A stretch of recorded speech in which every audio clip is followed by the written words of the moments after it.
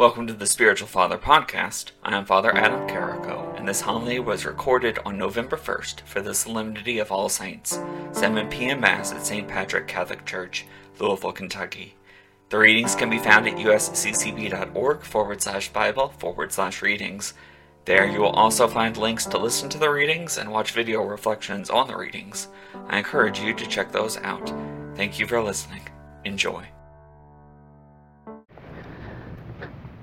I failed to mention at the beginning of Mass the Ordo, which kind of lays out the plan for the church throughout the year. The Ordo says that it's okay, it's proper if you have relics in the church to display them in some place of honor, perhaps in front of the altar, and even to process in with them. So whenever I'm given an option, especially when it has something to do with the saints, I go ahead and take it. So I'm used to processing in with living saints, the deacons, of course, but I've never processed in with St. Patrick, and so that was quite an honor. That is a first-class relic of St. Patrick. It's always in the chapel, and you can read the paperwork back there. I was looking at it again. It was verified in 1950 something by an order in Rome. They sent away and had the paperwork done for it. So quite a treasure that we have, and so St. Patrick, a small piece of him is with us here this evening. Of course, his being, his spirit is with us whenever we celebrate Mass, as the communion of saints gathers with us. I was at St. Meinrad for a retreat, not this week, but the past week, and of course I always go to the bookstore, and I found this little treasure, and as soon as I found it, I knew that All Saints' Day was going to be a homily with a prop. So this is the second edition of the Encyclopedia of the Saints. On the back of it, it says, "From Aaron to Zygmunt and 10,000 holy ones in between." 10,000. It's amazing, really. This one was the second edition, so the church had already recognized, not making the saint in heaven, simply recognizing that they are in heaven, but the church had recognized plenty of saints after the first edition, so they had to put out a second one, which got me thinking. That led to, I wonder where this one stopped. And apparently it stopped with John Paul II and John the 23rd. So they're the most recent saints in this book, so it was published about 2014. And that got me thinking, well, who are the saints that are missing from this book? Who are the saints that Pope Francis has canonized that have not made it yet into this book, who will make it into the third edition? And that made me go to the internet and look up Pope Francis's canonizations. There are 49 on this list, 49 saints, individual saints, some with companions, most without, but there are 49 of them. And I thought, which is including the 7 that were just canonized 15 days ago in the middle of October, including Oscar Romero and Paul VI. And so those are 2 of the 7 just recently canonized. And I thought, 49, that seems like a lot. I mean, he hasn't been Pope for really that long. I wonder what that compares with John Paul II, because I had heard that John Paul II had been a Pope who added many saints to the calendar. And so I looked that up. John Paul II saints, 111. Of course, he was the Holy Father for quite a while. An interesting fact, if you haven't found any of this interesting, hopefully you'll find this interesting, he waited 4 years. 4 years before his very first canonization. He probably realized he had plenty of time, but he waited 4 years before he canonized anyone. And of those that he did canonize, there were several groups, like the Korean martyrs, which added a number of companions.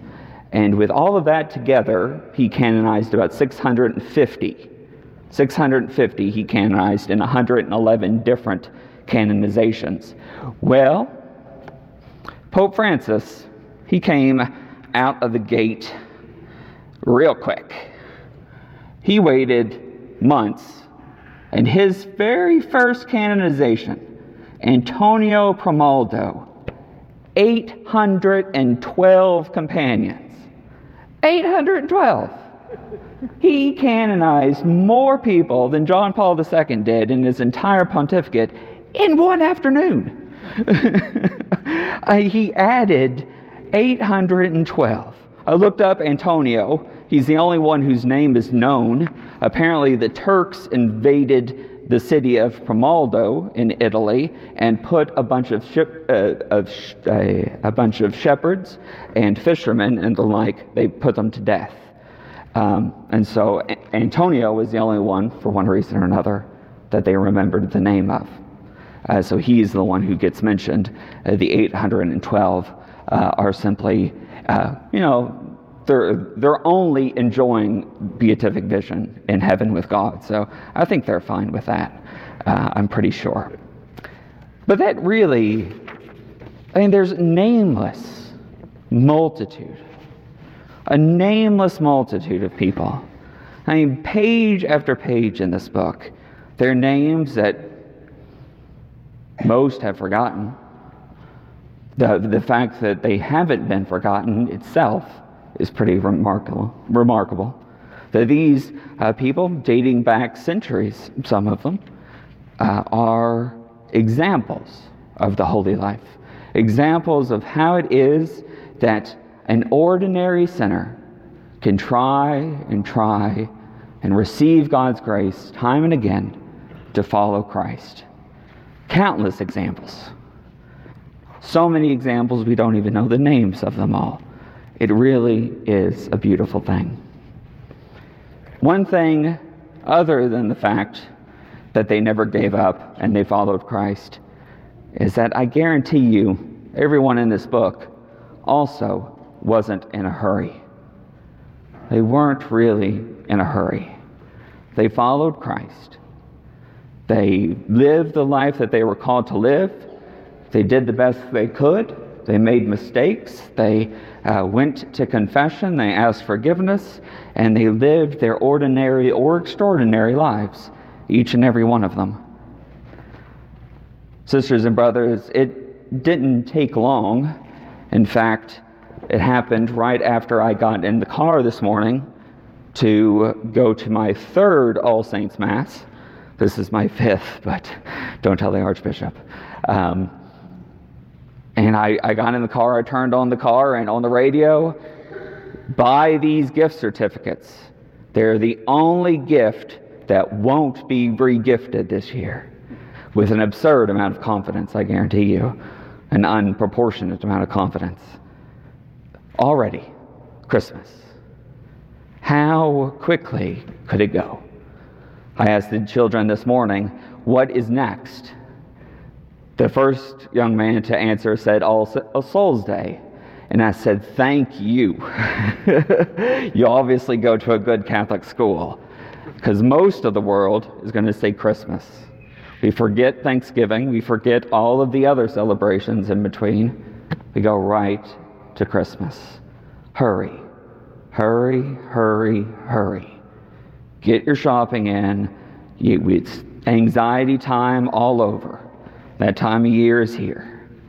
I guarantee you on one page of this book, there is more uniqueness, more individuality, more comfort in life, self-assurance of their vocation than you'll find in all of St. Matthew's.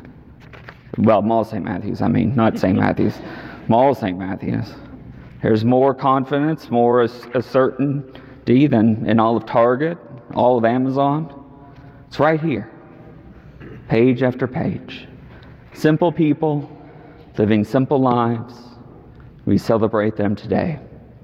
Not in a rush, simply following our Lord and Savior Jesus Christ. Let us take the time to remember them. We'll remember all of the souls that we are still praying for, praying that they, on their way to heaven, we'll pray for them tomorrow. That we'll spend the entire month of November praying for the souls in purgatory. Slowly, meticulously, one after the other, just the way I think Christ intended.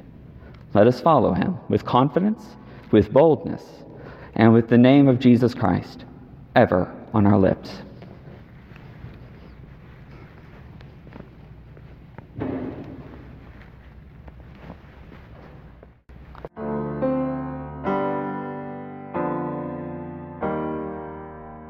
I hope you have enjoyed this homily and have gained something from it. For more from Spiritual Father, please visit spiritualfather.org, where you will find other homilies, blog articles, social media posts, as well as links to various projects. Thank you for the support. May our Lord and Savior bless you this day and every day to come.